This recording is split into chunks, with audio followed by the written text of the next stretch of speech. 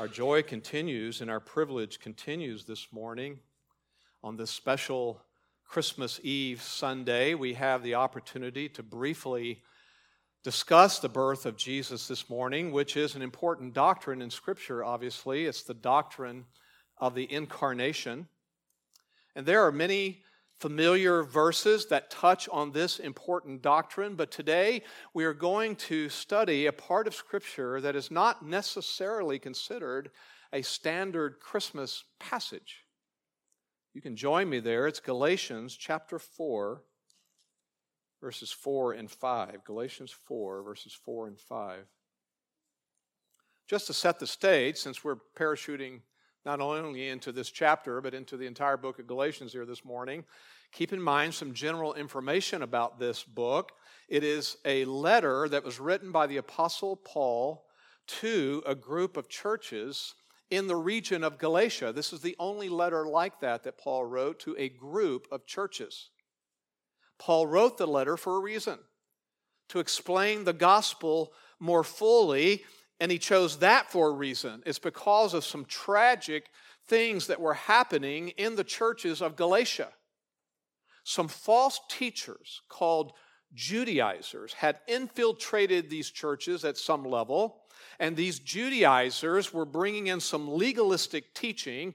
They were seeking to convince the Galatians that they needed to obey some of the Old Testament tenets of the Old Covenant of Judaism, such as circumcision, and perhaps other elements of the Old Testament Mosaic law, along with their faith in Christ, both together in order to be saved. In other words, these Judaizers were denying the truth of salvation by grace through faith alone. That was tragic, because no one is ever saved that way. No one is ever saved by any level of works, whether it's religious works or good deeds of some other kind. Salvation from sin is based upon the grace of God made available to people because of Christ's death and resurrection. It is made available as a free gift, and this gift is received by faith, trust in Christ alone. So in Galatians, Paul seeks to draw a contrast in this book, a contrast between the Old Covenant and the New Covenant, a contrast between the era of Moses and the era of Christ, the time of Christ, between what it means to live under the law versus what it means to live by faith. His point is this to the Galatians: for them to be back under the Old Covenant, that would be putting themselves back in bondage to a system that was never meant to last forever. In fact, if you look back at chapter 3, verse 23, you find Paul saying this about the temporary nature of the Mosaic law. He says, "But before faith came, we were kept in custody under the law." It's the picture of a prison warden, really, being shut up to the faith which was later to be revealed. But he also explained clearly, it's not that the law was bad. The law is good. In fact, it serves a very important purpose. He says it's that of a teacher. That's in verse 24 of chapter 3. The law has become our tutor, our instructor, to lead us to Christ so that we may be justified, saved by faith. So on one hand, for a time, the Old Covenant served an important purpose. It certainly taught people how to live a life that was separated unto God and what that meant. It taught them what it meant to serve and worship the Lord, but even more important, due to man's inability to fulfill all that, due to man's inability to perfectly live up to the law standards, the law was pointing people to their need for something else, their need for God's forgiveness by faith. So keep all that in mind. Keep this in mind as well as we go forward, that even though there's much discussion about the Old Testament law in this book, Paul was addressing both Jews and Gentiles in this letter. Now, specifically in our passage today, which is verses 4 and 5, we come to a focus on Christ Jesus coming into the world. That's verses 4 and 5. But verses 1, 2, and 3 set that up a little bit more. So it will be helpful to first understand what's said there before we look at our passage. In these opening verses, Paul is using an illustration that related to what he wants to say about now having faith in Jesus versus going back under the old covenant. And the illustration concerns the idea of a young son in their culture, a young son who was the heir, H-E-I-R, the heir in the family, the young son who was waiting to receive his inheritance. Here are verses 1, 2, and 3. Now I say, as long as the heir is a child, he does not differ at all from a slave, although he's the owner of everything. But he is under guardians and managers until the date set by the father. Now the term here for child in verse 1 is better thought of in terms of our word minor. He was a minor, M-I-N-O-R. In other words, in the analogy, this young man, he stood to receive an inheritance from his father, but he couldn't at the time because he was still a minor. The heir would have to wait till he came of age or he matured before getting the inheritance.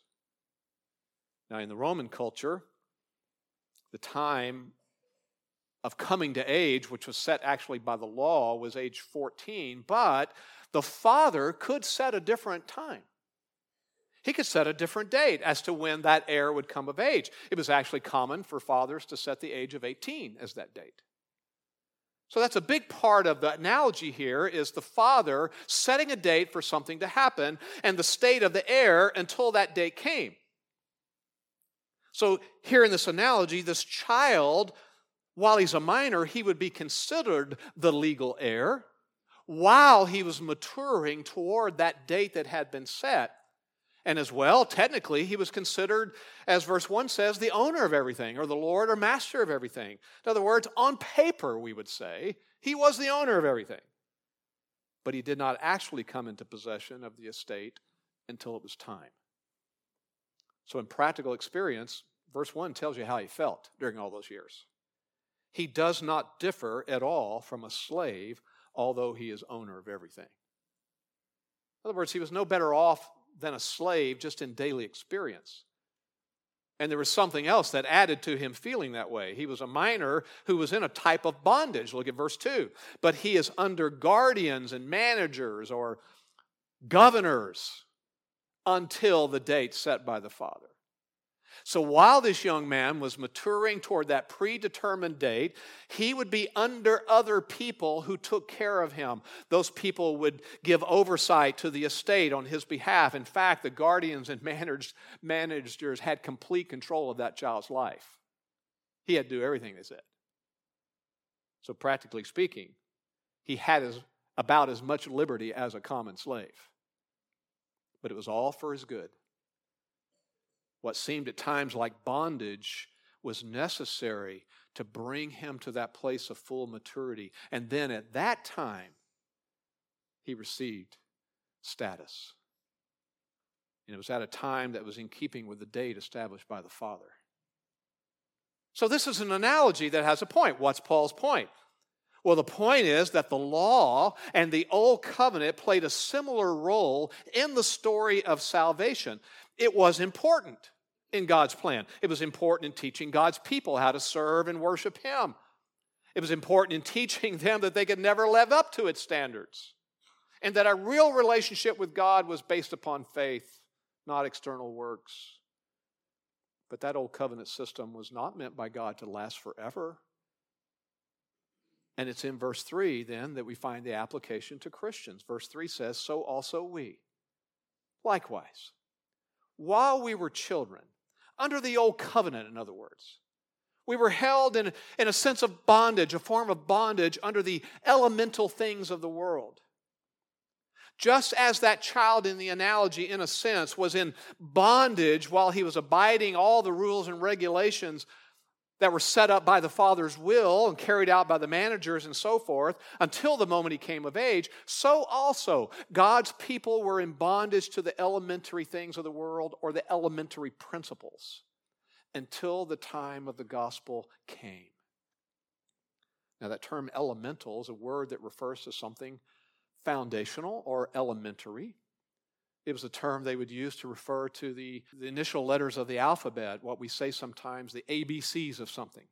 When we say that, we're just learning the ABCs. We mean that we're learning the elementary forms of teaching, the elementary things. So in the context of this passage, Paul is using that description as a way to refer to the time under the Old Covenant. It was the ABCs of God's plan. It had its place. But what we find under the Old Covenant in the Old Testament, the rules and regulations of the Mosaic Law, the initial ABCs of what it meant to have a relationship with God, was not God's final plan.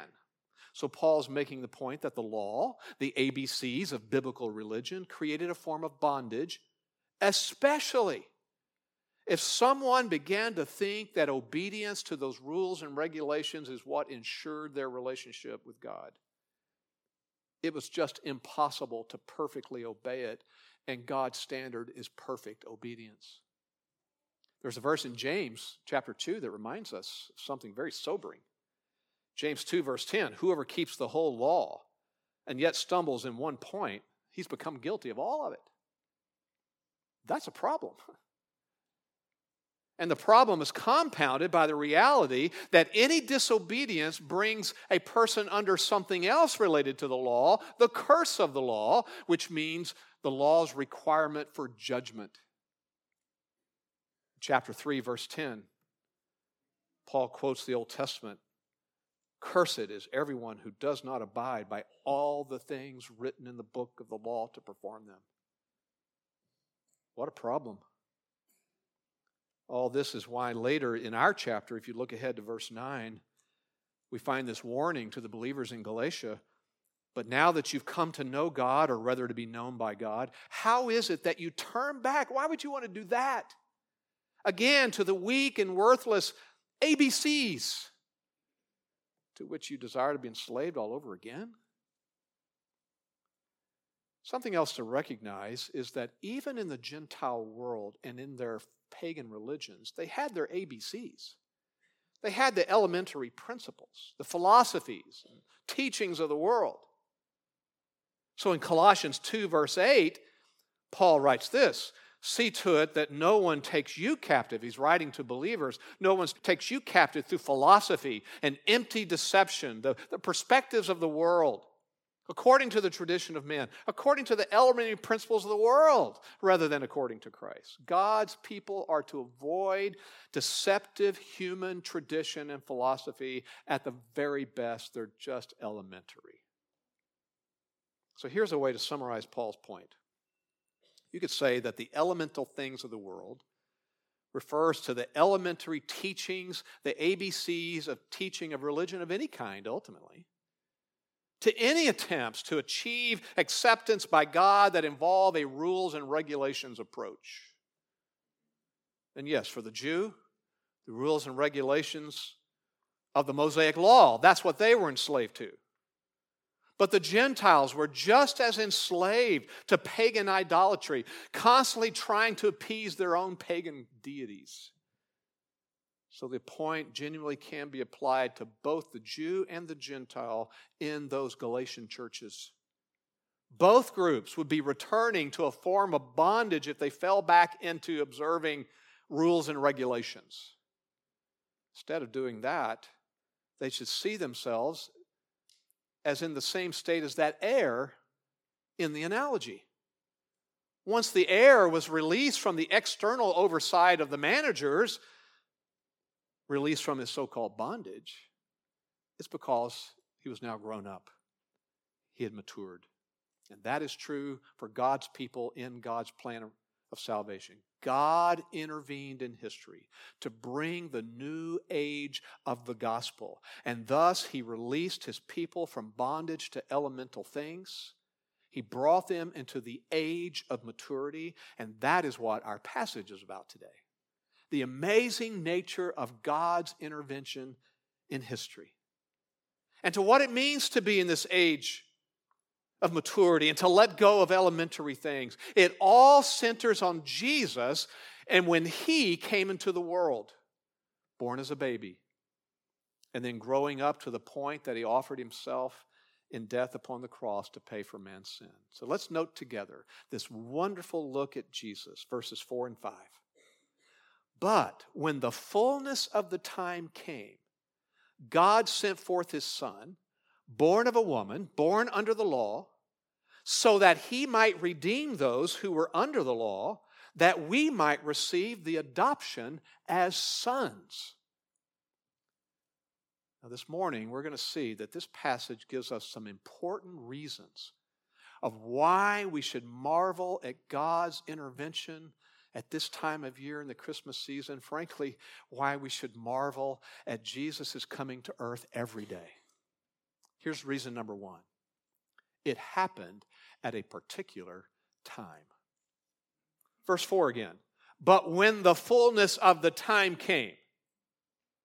So man was unable to save himself through adherence to all the religious do's and don'ts, but, there's that contrasting term, but God did something.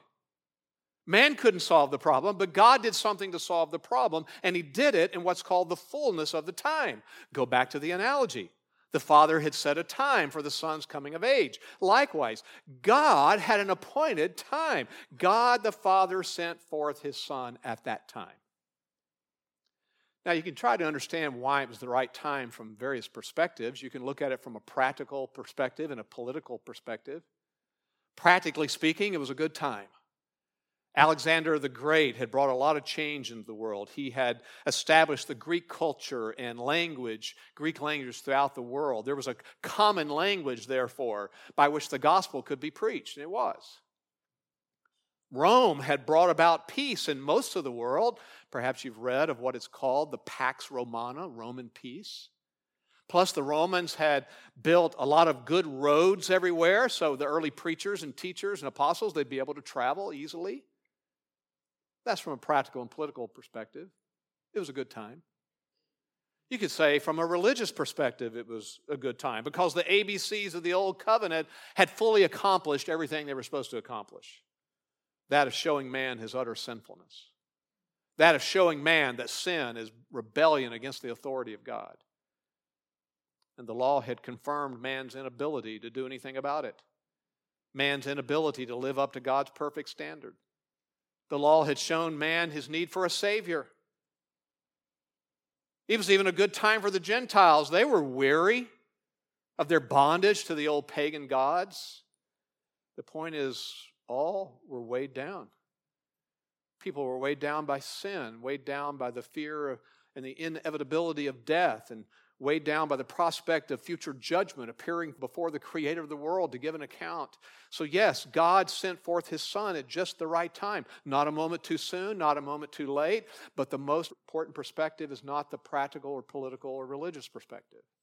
It's the heavenly perspective. It was the time chosen in God's eternal sovereign mind. He set the time.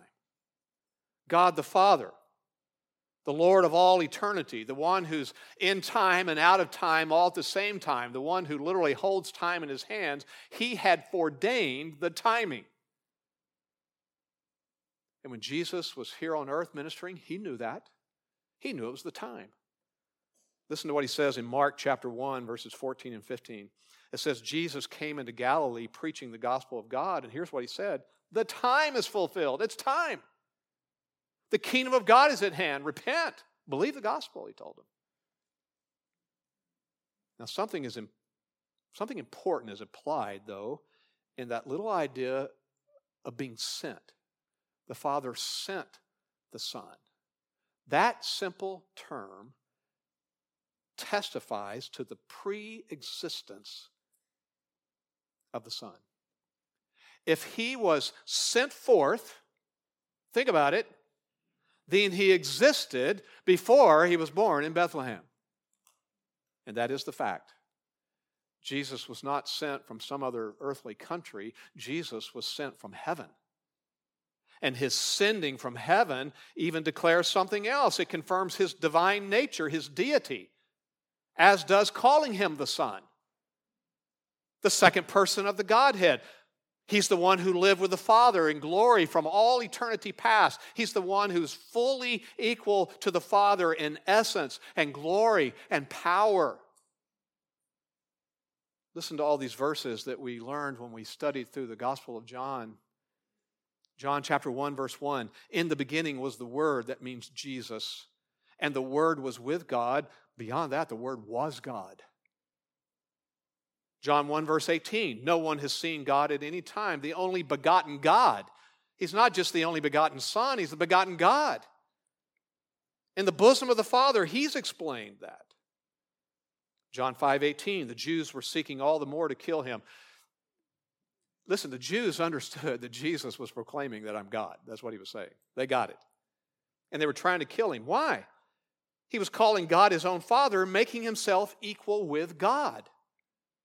John 8:58, Jesus said to them, truly, truly, I say to you, before Abraham was born, I am. There's that expression God used back in Exodus when He spoke to Abraham and said, this is who I am, my name, I am. That's who I am. Jesus said, I am. In John 17, He's praying to the Father in His humanity, praying to the Father, and He says, Father, glorify me together with yourself with the glory which I had before the world was. Divine glory. It's not just John. The Apostle Paul, who wrote this book to the Galatian churches, he understood the pre-existence of Christ. He affirmed the deity of Christ. Listen to some other verses. Philippians 2, verses 6 and 7. Although He existed in the form of God, He did not regard equality with God, a thing to be grasped and held on to, but He emptied Himself, not of His divinity, but of all the prerogatives of that and the glory associated with that, and He took the form of a bondservant, meaning He was made in the likeness of men. Colossians 1, 15 through 17, He's the image of the invisible God. Who created everything? Well, by Him all things were created. All things have been created through Him and for Him. He is before all things, and in Him all things hold together. God does that. Colossians 2, verse 9, for in Him all the fullness of deity dwells in bodily form. Titus 2:13, we're looking for the blessed hope and the appearing of the glory of our great God and Savior Jesus Christ. And one more from a different writer, the author of Hebrews. I read it this morning in our passage, Hebrews 1:3. He's the radiance of God's glory and the exact representation of His nature. So back to our text. When the God-appointed time came, the eternal, divine Son of God came from heaven into this world. This is such a momentous event that it is right to divide history by it. It is right to think of history in terms of BC, before Christ, and then AD, the year of the Lord from then on, though the world has tried to do away from those designations. It is right to think of it that way. It is right to think as the coming of Christ into the world as the very hinge of history. We should marvel at that. We should marvel at the birth of Jesus for the second reason, number 2. It happened in a particular manner. And that thought is developed here in the text by these 2 crucial facts that are given to us about Jesus. Here's one. He took on human nature. And we find that in verse 4 where it says He was born of a woman. Now that is not directly a reference to the virgin birth. Paul was familiar with the virgin birth and affirmed it, but that's just not his point here. This was a way of confirming the humanity of Christ. In fact, it is an Old Testament expression as well. You find it in Job chapter 14, verse 1. Man who's born of woman, that's every person is born of woman, is short-lived and full of turmoil. That's true too. Short-lived and full of turmoil. So this is important. Jesus is the God-man. He is the only one we can say this about. One person in 2 natures, having both a divine nature and a human nature. God the Son took on our flesh, our human nature. So think about the birth of Jesus. what a lot of paintings and stories and movies do to it, presenting it as some sort of just this incredible special thing. It was, but they leave out the fact that it was just a normal human birth in many respects. There was a mother who carried a baby. There was a process of labor that began. And she felt that. There are some of those out there in the realm of heresy that have tried to say that Mary felt no pain at all when she delivered Jesus. It's just miraculous. She felt it. It was a normal labor. It was a normal delivery. And all of that was foretold in the very beginning of the Old Testament in Genesis 3, verse 15, what we call the first expression of the gospel. When the curses are being pronounced on Satan and the man and the woman, Genesis 3:15 says this, God says to Satan, I'm going to put enmity, a wall, between you and the woman, and between your seed and her seed, meaning all her descendants, but even more particularly, her special seed that would come, this one born of a woman, the Lord Jesus. And Satan would cause Jesus a lot of trouble, bruise him on the heel, as it were, but it was prophesied there in Genesis that, yes, but Jesus would deal a death blow to Satan, bruise him on the head. So Jesus came, and he grew up in his earthly life, and as he did that, he experienced the temptations and aggravations that go along with living in this fallen world. He experienced the fears and the trials that are common to all human beings.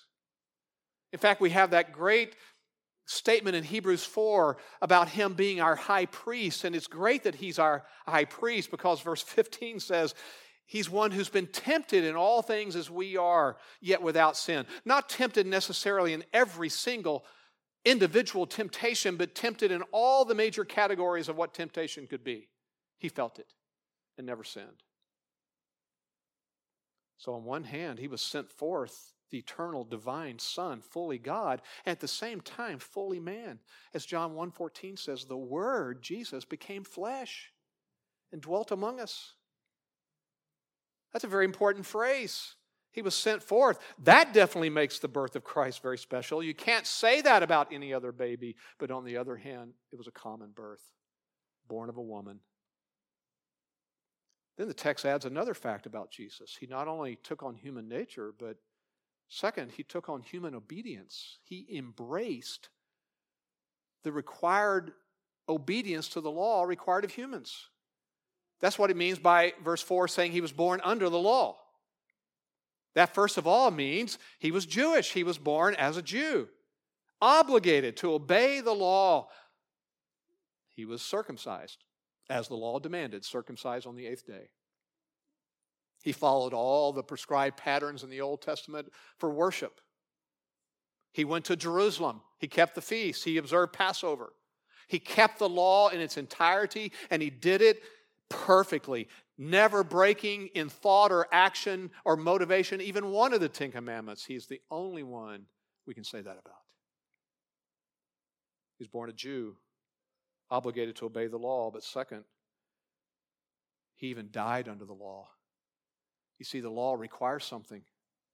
He bore the law's penalty, the required penalty, when he died on the cross.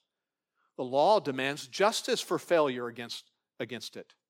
It demands divine wrath over sin. All that was satisfied when Jesus died on the cross. It was all poured out on him. He embraced that, obeying the law, dying under the law, accepting the death penalty that was deserved by his people. Another way to say it, when Christ was born under the law, he came under its curse. Galatians 3:13, he became a curse for us. And that leads to the third reason Jesus' birth is so amazing and why we should marvel at God's plan and his intervention in the world through Jesus. Number 3, it happened for a particular purpose. And in our text, there's 2 aspects to this purpose, 2 different sides to it. And each one is introduced in the Greek language with the same little Greek connector that should be translated something like so that or that. So here's one purpose, one aspect of his purpose for coming. It was to bring us a new liberty. Verse 5, so that he might redeem those who were under the law. That language of redemption refers to Christ's atoning death on the cross. Now, Paul has already mentioned it in Galatians. You can see it in chapter 1, verse 4. He put it in different words there, though. In Galatians 1, verse 4, it says, Jesus gave himself for our sins so he might rescue us from this present evil age. We've talked a lot about that in the last couple of weeks, that this is a world of darkness, intellectual darkness, because it redefines truth and can't find the truth and ignores the truth and rejects the truth. It's in darkness intellectually. It's in darkness morally because of its love for sin. Jesus rescues people out of that darkness. That's wonderful. But it was more than rescue. Our verse today says it was an act of redemption. Now, in the world of Paul's day, this idea of redemption applied to slaves. If someone was able and willing, they had the money and the willingness, they could pay a price and set a slave free, purchase his freedom, redeem him. And that is precisely what Christ did for his people. He redeemed us. We were in slavery, enslaved to the elementary principles of the world and to the ABCs of religion, enslaved to sin, enslaved to a legalistic approach to a relationship with God, which is a killer of true spirituality. And Jesus paid the price for our liberty. And the price he paid was the ultimate price, his death on the cross. So it is right to say that when God sent his Son into the world, Christ was born to die. We need to remember that. We celebrate the incarnation. That's a great doctrine, important doctrine, but you got to remember this. Christ did not redeem us by his birth alone. Christ did not redeem us by his life alone. He redeemed us through his death.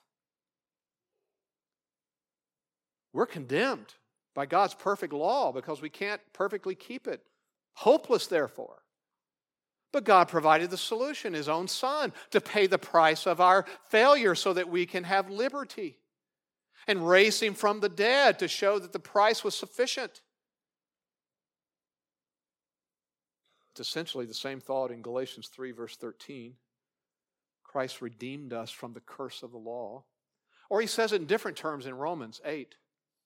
For what the law could not do, weak as it was through the flesh, God did, sending his Son in the likeness of sinful flesh and as an offering for sin. He condemned sin in the flesh in order so that the requirement of the law might be fulfilled in us.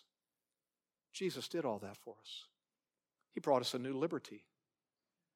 And that all connects again with what we pointed out about the two natures of Christ. He had to be the God-man to redeem us, to die on the cross to redeem us from our sin and our slavery to the elementary things even. He had to be perfect God and perfect man. He had to be God, divine, in order to be able to give a sacrifice that had infinite value. And he had to become a human because it's humans who sin that he redeemed. And he had to be a perfect human without sinning because a person who has sinned can't bear the penalty for himself or for anyone else. The Redeemer was the God-man, the sinless man. It's only what the God-man could accomplish, only what the divine Son was capable of doing.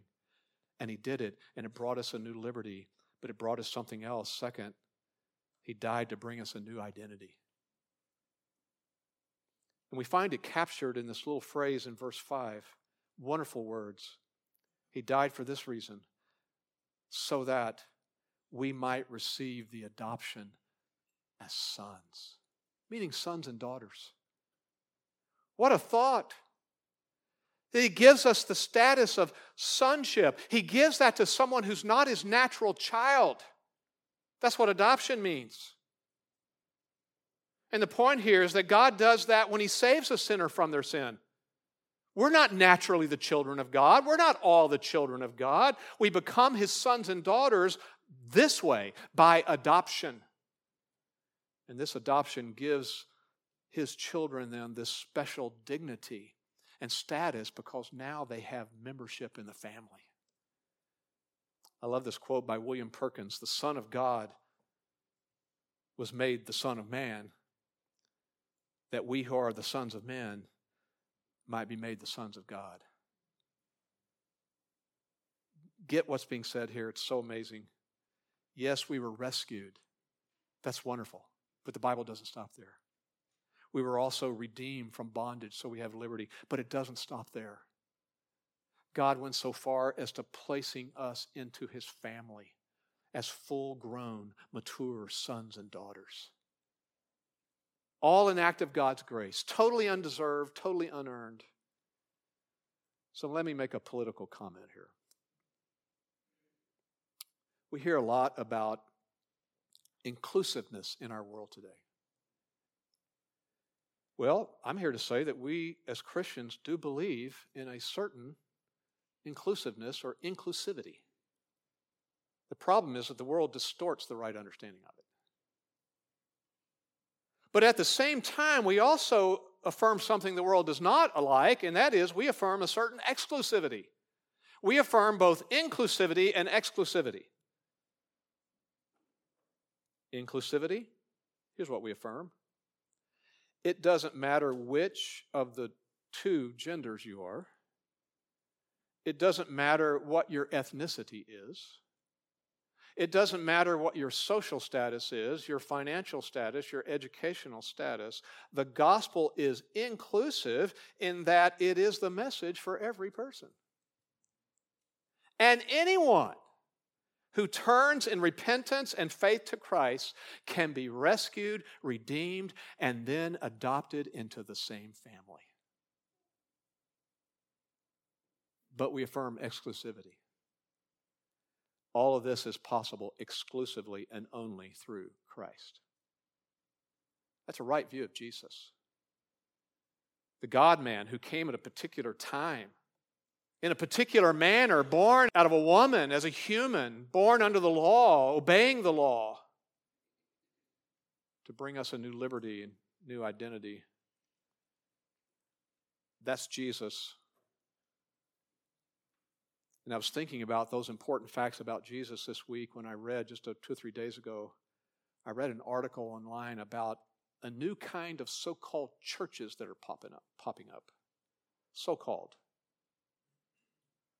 They don't even call them churches anymore. They don't like that word. They're called spiritual communities, where people can come and just express their spirituality with no guidelines, really.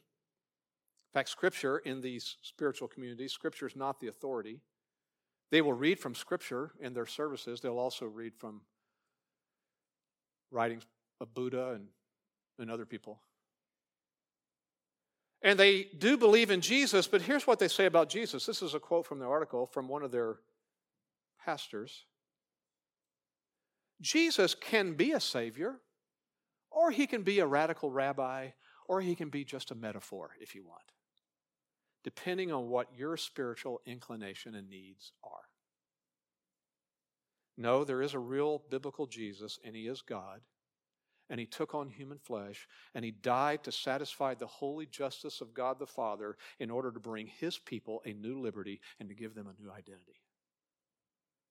We should be pondering these marvelous truths that we've just studied, certainly at Christmas, but every day. But in addition to that, let me just leave you with some practical reminders in closing today. Here's reminder number 1.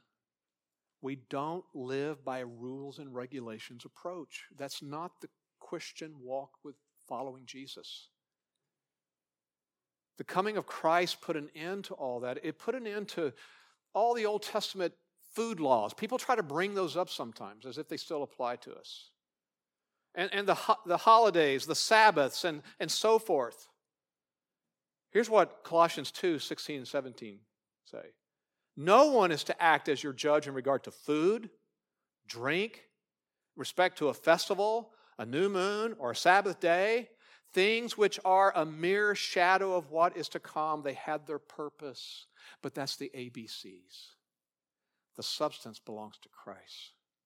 We live by walking in the Spirit as we depend on the Spirit to enable us to obey the timeless principles of His Word so we live a life to His glory and a life that pleases Him. Not by rules and regulations. Legalism is a deadly gangrene in a person's life and in a church. Reminder number 2, knowledge of our adoption should prompt joy in our obedience. There's a real tension here, you see. We do serve the Lord out of a sense of duty. I mean, we sense an obligation. In fact, it is right to, in one sense, to say that we're slaves of the Lord. The New Testament uses that term doulos, sometimes translated servant or bondservant. It means slave. We've been bought with a price. We no longer own ourselves. That's all true. But it's not out of just duty alone. Because Christianity is not a bondage, it's a freedom.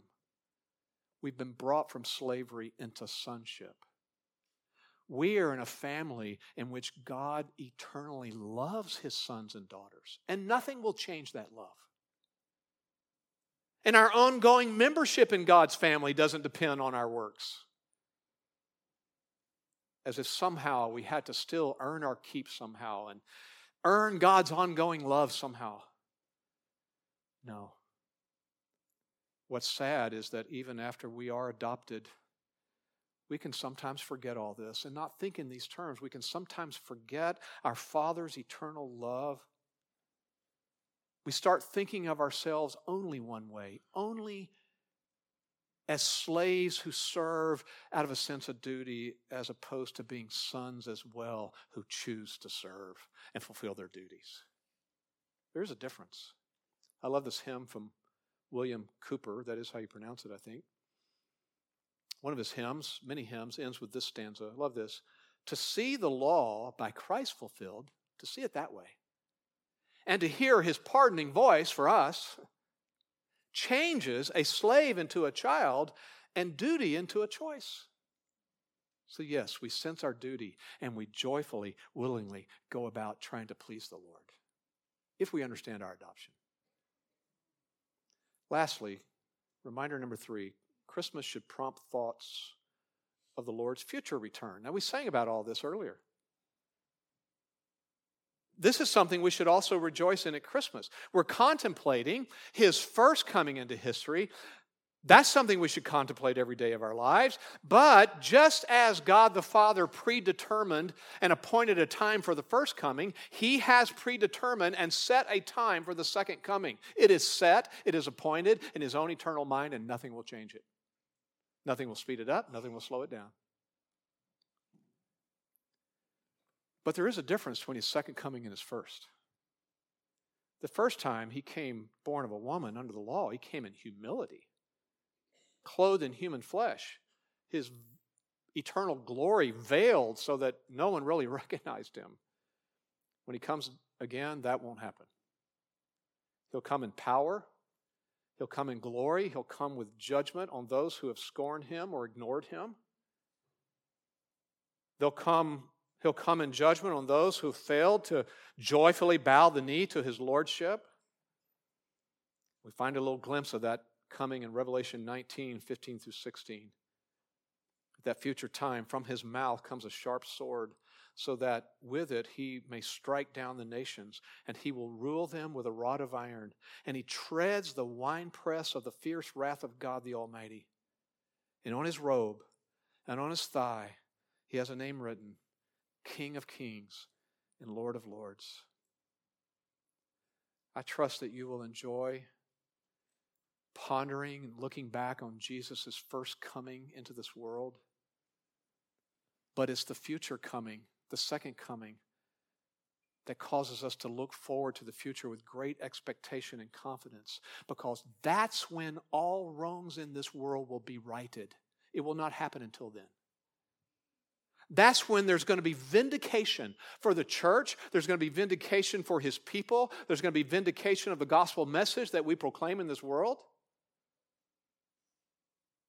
That's why Scripture tells us, live our lives in light of the knowledge of that, of His return. And that knowledge helps motivate us to holy living, to having joy even in the midst of our current trials, because it reminds us that the trials are only part of this temporary world.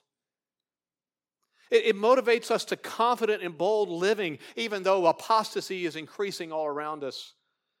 It motivates us to zealous proclamation of the gospel so that others can come to know Christ before it's too late. Celebrate His second coming this Christmas season as well. Let's pray. Father, we thank you that you are a holy, righteous God, but we thank you that you're a saving God. Thank you that you intervened in history at your appointed time so that we could be rescued, so that we could be saved, so that we could be redeemed, so that we could have new liberty and joy and a new identity. Thank you that we don't have to be searching for an identity. We're sons and daughters of the King. May we live up to that privilege in a way that pleases you. I do pray for anyone here that can't say, I've come to that place as well, where the Lord has adopted me because I came to a place of faith and repentance, putting my faith and trust in Christ alone to follow Him as my Lord. I've come to that place in my life. If they can't say that, Lord, may you open their hearts. Give them the humility necessary to say, Lord, be merciful to me, a sinner, and save me. In Christ's name, amen.